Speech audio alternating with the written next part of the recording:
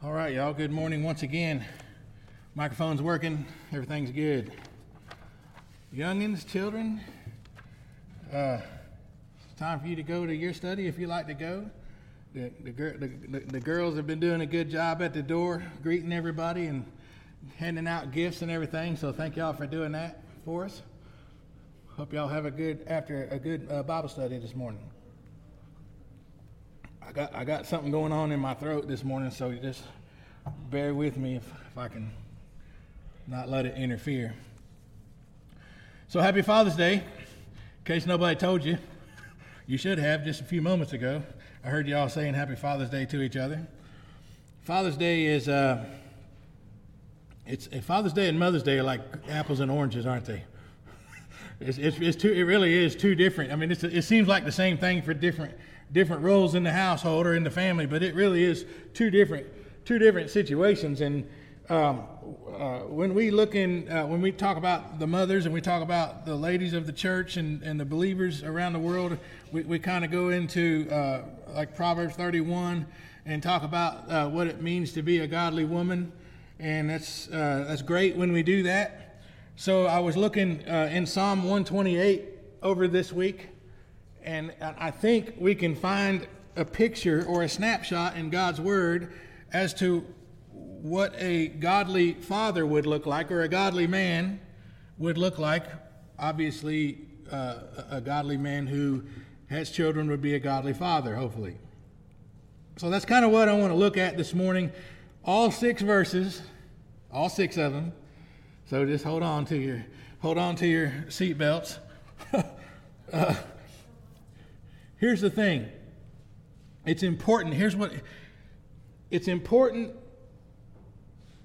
to honor fathers today, not just because the calendar says it's Father's Day, not just because you love your father, not just because your father loves you, not even just because we have a heavenly Father who loves us to no end. That was a good amen moment. But really because we live in a world, in a time, in a culture where God's idea of what a man and a father is under attack. Okay? The society, not just in our country, it's all around the world, is trying to diminish the role of the man in the family, diminish the role or even the need for a father in the home. Okay? That's what's going on. That's where we're living. Now, I will say that it's not all society's fault. They're just taking advantage of the fact that way too many men or male people are having babies and abandoning them and not being around for them. So society's just taking advantage of what we're putting in place, basically. And of course, the church, we have such a responsibility to be good stewards of the people that God blesses us with.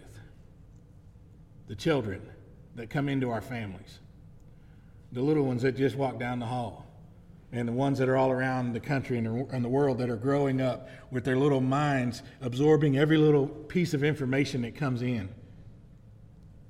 And if there's no godly father or godly man influencing them, they are already behind when it comes to knowing God, when it comes to receiving what Jesus died on the cross to offer, when it comes to the will of God for their life. Not impossible, but they're disabled spiritually, emotionally, and mentally. Because how would they know the Lord if they don't have someone to lead them and show them? Now there's a lot of mothers out there that are doing the job well because dad's not around. But today I want to honor and talk about and just kind of throw a snapshot of those fathers who are around, those godly men who are doing the thing that God assigned them to do with their children. There's a lot of great fathers in the world. There really is. So we need to pray about, talk about, know about, be about what God says a godly father should be, so that we can influence other young men as they grow up, get married, and have children, and get them to desire to be that. Right? Because nobody does anything not really that they want to do. I mean, if they don't want to do it, they just won't do it. And if we're not building up some excitement or some hunger for being the way God wants us to be as far as being men of God and fathers of God, godly fathers is a better way to say that, then what would cause them to desire that if we're not showing them? So we're going to look at Psalm 128 this morning. I'm going to read all 6 verses first, and then we'll break them down. Here we go. Verse 1. How blessed is everyone who fears the Lord, who walks in his ways. When you shall eat of the fruit of your hands, you will be happy, and it will be well with you.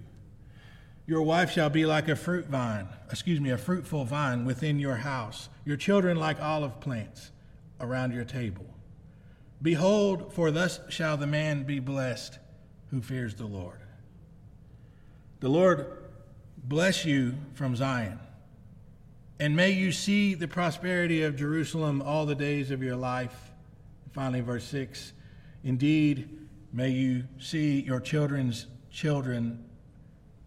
Peace be upon Israel. 6 whole verses. Now, the ladies had way more verses than that. Way more verses than that.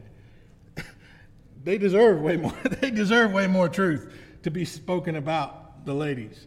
But the men do what the men do. The fathers do what the fathers do. The first thing I want to see in verses 1 and 2, the first thing I want to do is look at what it says. It's blessings about the fear of God, those who fear the Lord. How blessed is everyone who fears the Lord. Now, we're not talking about, you guys understand, we're not talking about being afraid of God or because God is such a horrible, evil God. No, this is a right reverence and respect for his holiness. Honoring him, not only on Sunday, not only when things are bad, not only when we're eating at the table and somebody's got to say grace. We're honoring him. We're living our lives as men and fathers in reverence to his holiness and his love. That's the fear of the Lord. Okay, that's what he's saying. Blessed is everyone who fears the Lord. Now, somebody might be saying, okay, well, that's talking about everyone. That's not just talking about the fathers. Well, one, I would say fathers are part of everyone. And most of us have a father somewhere in the world, whether you know him or not. I would dare say all of us have a man who is our father. I hope y'all agree with that, because we got some social issues if you don't. Point is, especially for young boys, but I think the girls are affected by their father in a different way that's equally as important. We look to our father and we want to do what he does. We want to be the way he is. We want to learn what he does and how he does it, and we want to go and be like him. Young ladies they will almost always end up with some man to marry just like their father.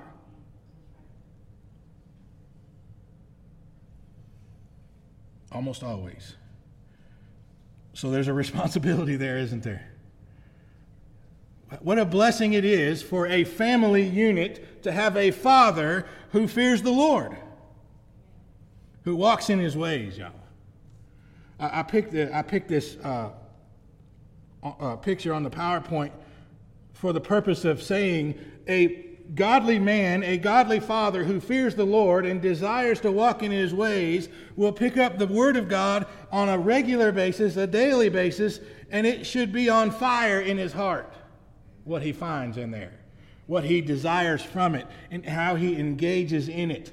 Not only is this the living Bible, these words, but it ought to be living in the heart of every man, woman, and child. And it begins with the father. It begins with the man. It begins with his wife. Together, chasing after the truth of God's word. You know, the studies say that if you want to fill up a church building, if you get the father of the household, you'll get the rest of the family. If you only get mom, you'll get the kids too, but dad won't come. That's the study that's been done in today's world. If you get dad, he will bring mom and kids. If you get him interested in being a part of what God's doing. If you get him interested in chasing the truth of God's word. If you light a fire in his heart, or rather the word of God lights a fire in his heart because of your witness and your example, he will desire to walk in God's ways. Then it says in verse 2, when you shall eat of the fruit of your hands, you will be happy, and it will be well with you. Every child likes a happy dad. Okay? If you grew up in a house where your father was happy and joyful and he was the best guy in the world, then praise the Lord for that. Because a lot of people don't get that for whatever the reasons. Maybe dad doesn't know how to be a good dad. Maybe dad doesn't even know the Lord. Maybe dad's just stressed out and he's overwhelmed and doesn't realize he's bringing it home. See? It's tough. But if we chase the Lord, if we walk in his ways, it says we will eat the fruit of our hands. We will be blessed. We will bring happiness into the home. It will be well for me and my family if I'm this kind of father. And I think many of us do well in this area for the most part. And I think all of us would, if we were to admit anything out loud, we could name a dozen or more times specifically where we fell short. I'll never forget the first time that I had to apologize to my son because I failed him.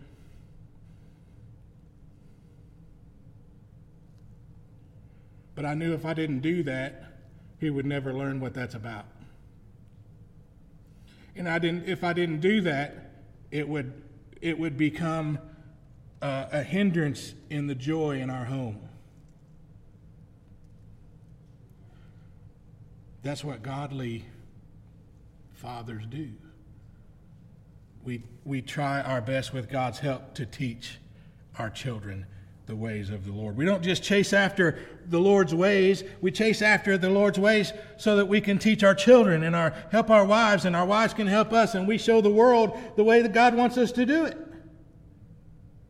You want people to get saved? You want families in the church? You want the church to be healthy and making disciples? We have to show the world what it looks like. And it starts with the father. It's equal responsibility between the mom and the dad, for sure. But God has given us each responsibility, and the father leads the home spiritually. God will ask me about my home. How did you lead your wife? How did you and your wife together lead your children? Right? God doesn't expect perfection. He expects you to chase after his ways and let him do the work. There's a blessed life in fearing the Father. You get spiritual blessings, family blessings, and even material blessings in a lot of ways.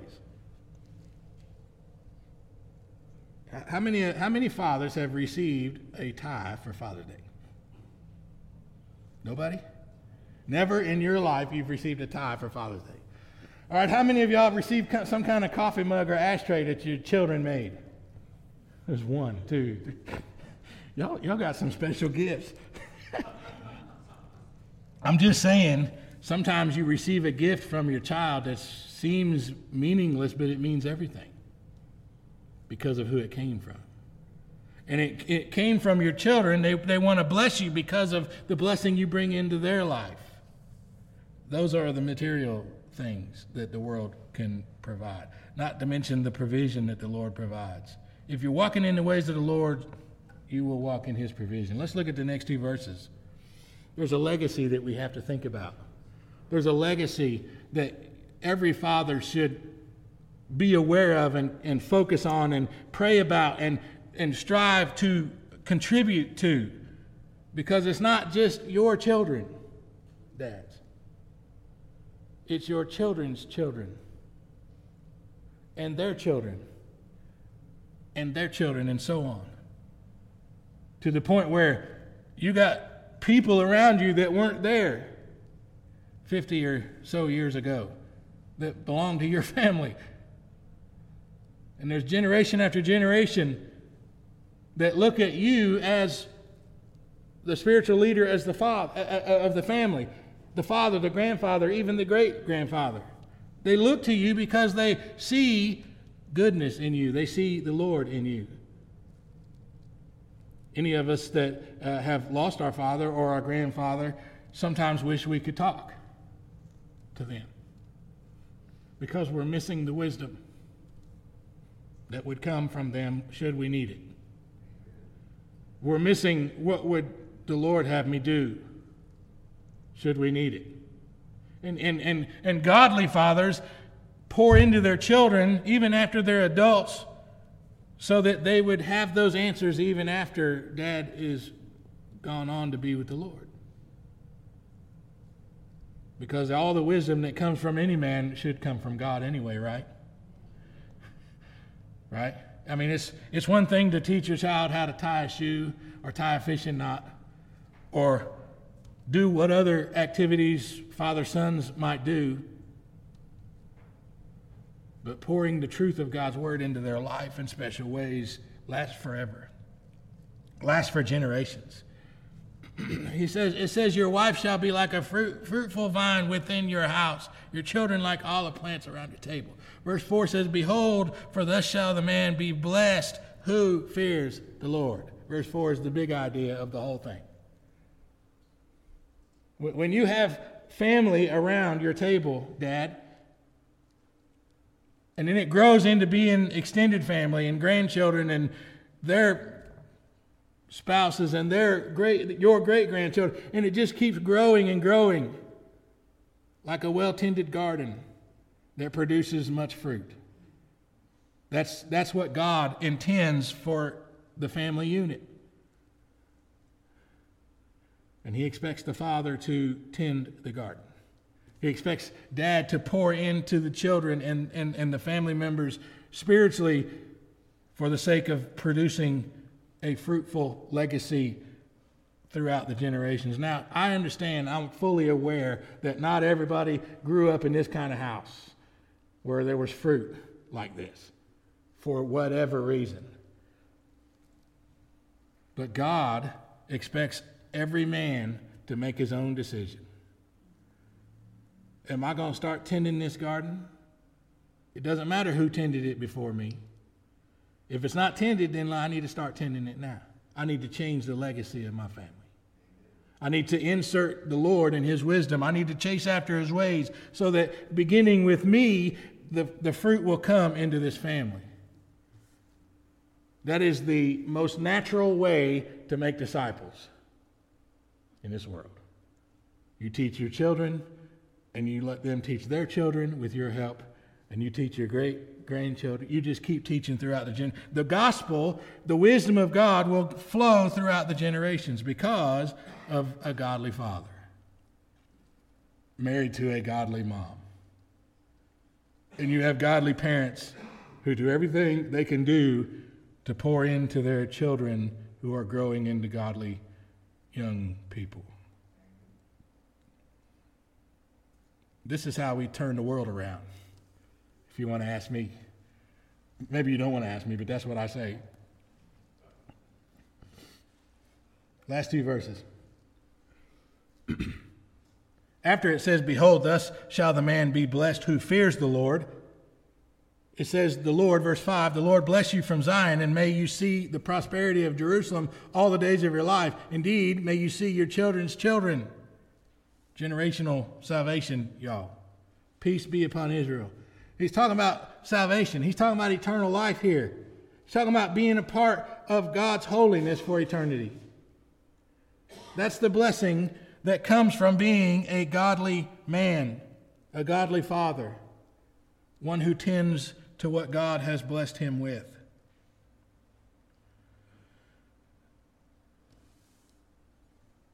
The man who fears the Lord is blessed. And we talked about in our Bible study this morning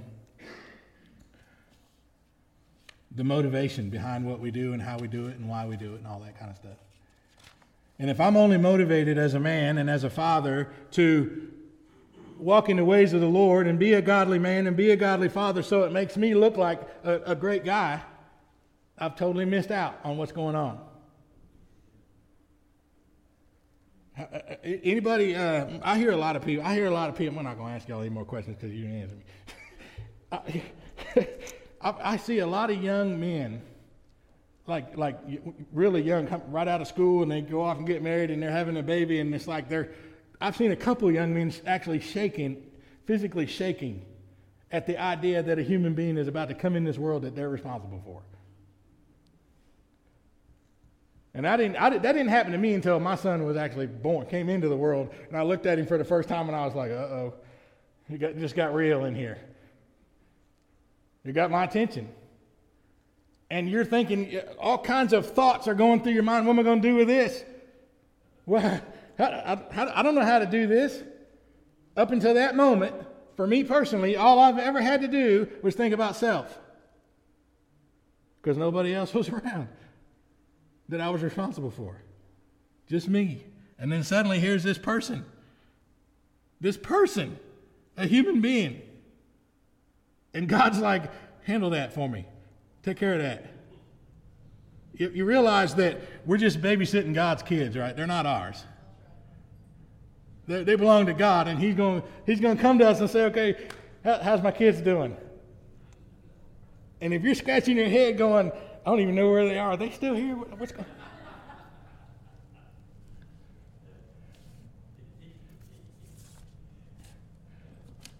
It's tough, isn't it? Being a parent in general. It's tough being a father when you don't know what you're doing. And I spent half of my son's life trying to be a father without the wisdom of God until I got saved. And once I got saved, then he and I together, we started growing in Christ and teaching each other how to be godly men. With the help of the Lord, of course. But let me just say this. My son did a way better job than I think I ever did at being a godly man.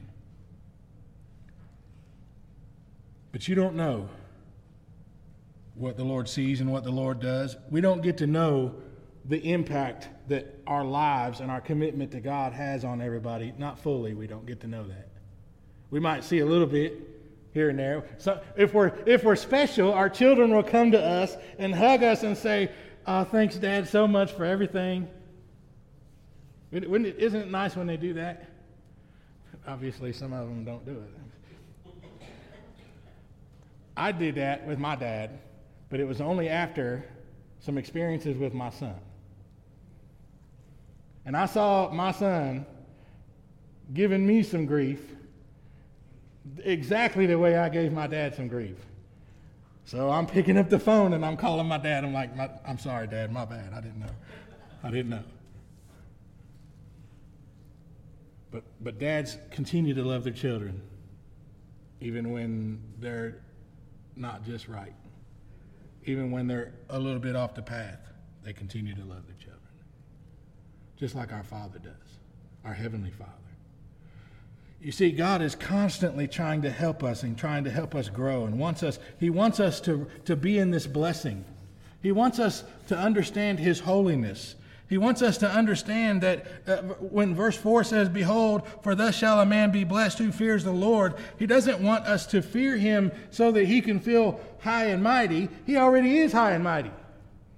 He don't need us to make Him feel that way.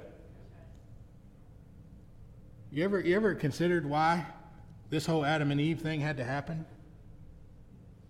Why did God even give them free will to choose to disobey and rebel? You ever considered that? It's because real love is not forced love. God wants us to love Him. He wants us to choose to love Him. because that's real love. And he's showing us, here's what sin does. Here's what it looks like when you choose not to love me. And here's what it looks like when you choose to love me. You can either have a father or not have a father. And either way doesn't change whether or not our Father, our Lord, loves us or not. Because God loves his children whether they love him or not. And if we're going to be godly fathers and we're going to be godly grandfathers and we're going to try to influence the younger generations about what God would like to see in their life as a father so that their children can be blessed and maybe even get saved, then we need to pursue his ways. We need to live lives that are evident, that there's evidence of the fear of our God in it. Right? When I think about the fear of the Lord, it is a little bit about, how do I say it? It is a little bit about, it's about not disappointing God for me. It's like, for example, with my own son, it's like, what if I get it wrong? What if I don't do it right? What if I mess something up? What if he turns out different than what God wanted him to turn out? What if I just flat out fail at being a father? Because I'm going to stand before God about that. I'm going to stand before God, and me and him are going to talk about how I was a father to him. Praise God for his grace, right?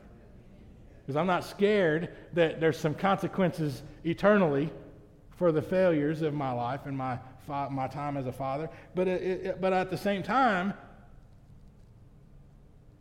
we have a Father that wants to help us understand him. Right? Now, I know that there are some people in the world, they either have lost their father, they either never knew their father, they maybe, even worse, had a father that was around too much because he was abusive, or there was some situation where Father's Day is just not the best day in the world for you. I understand that.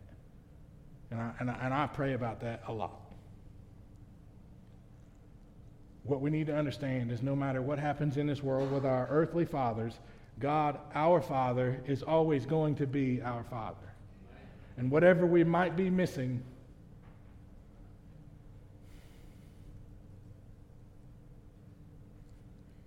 we get from him. It's tough.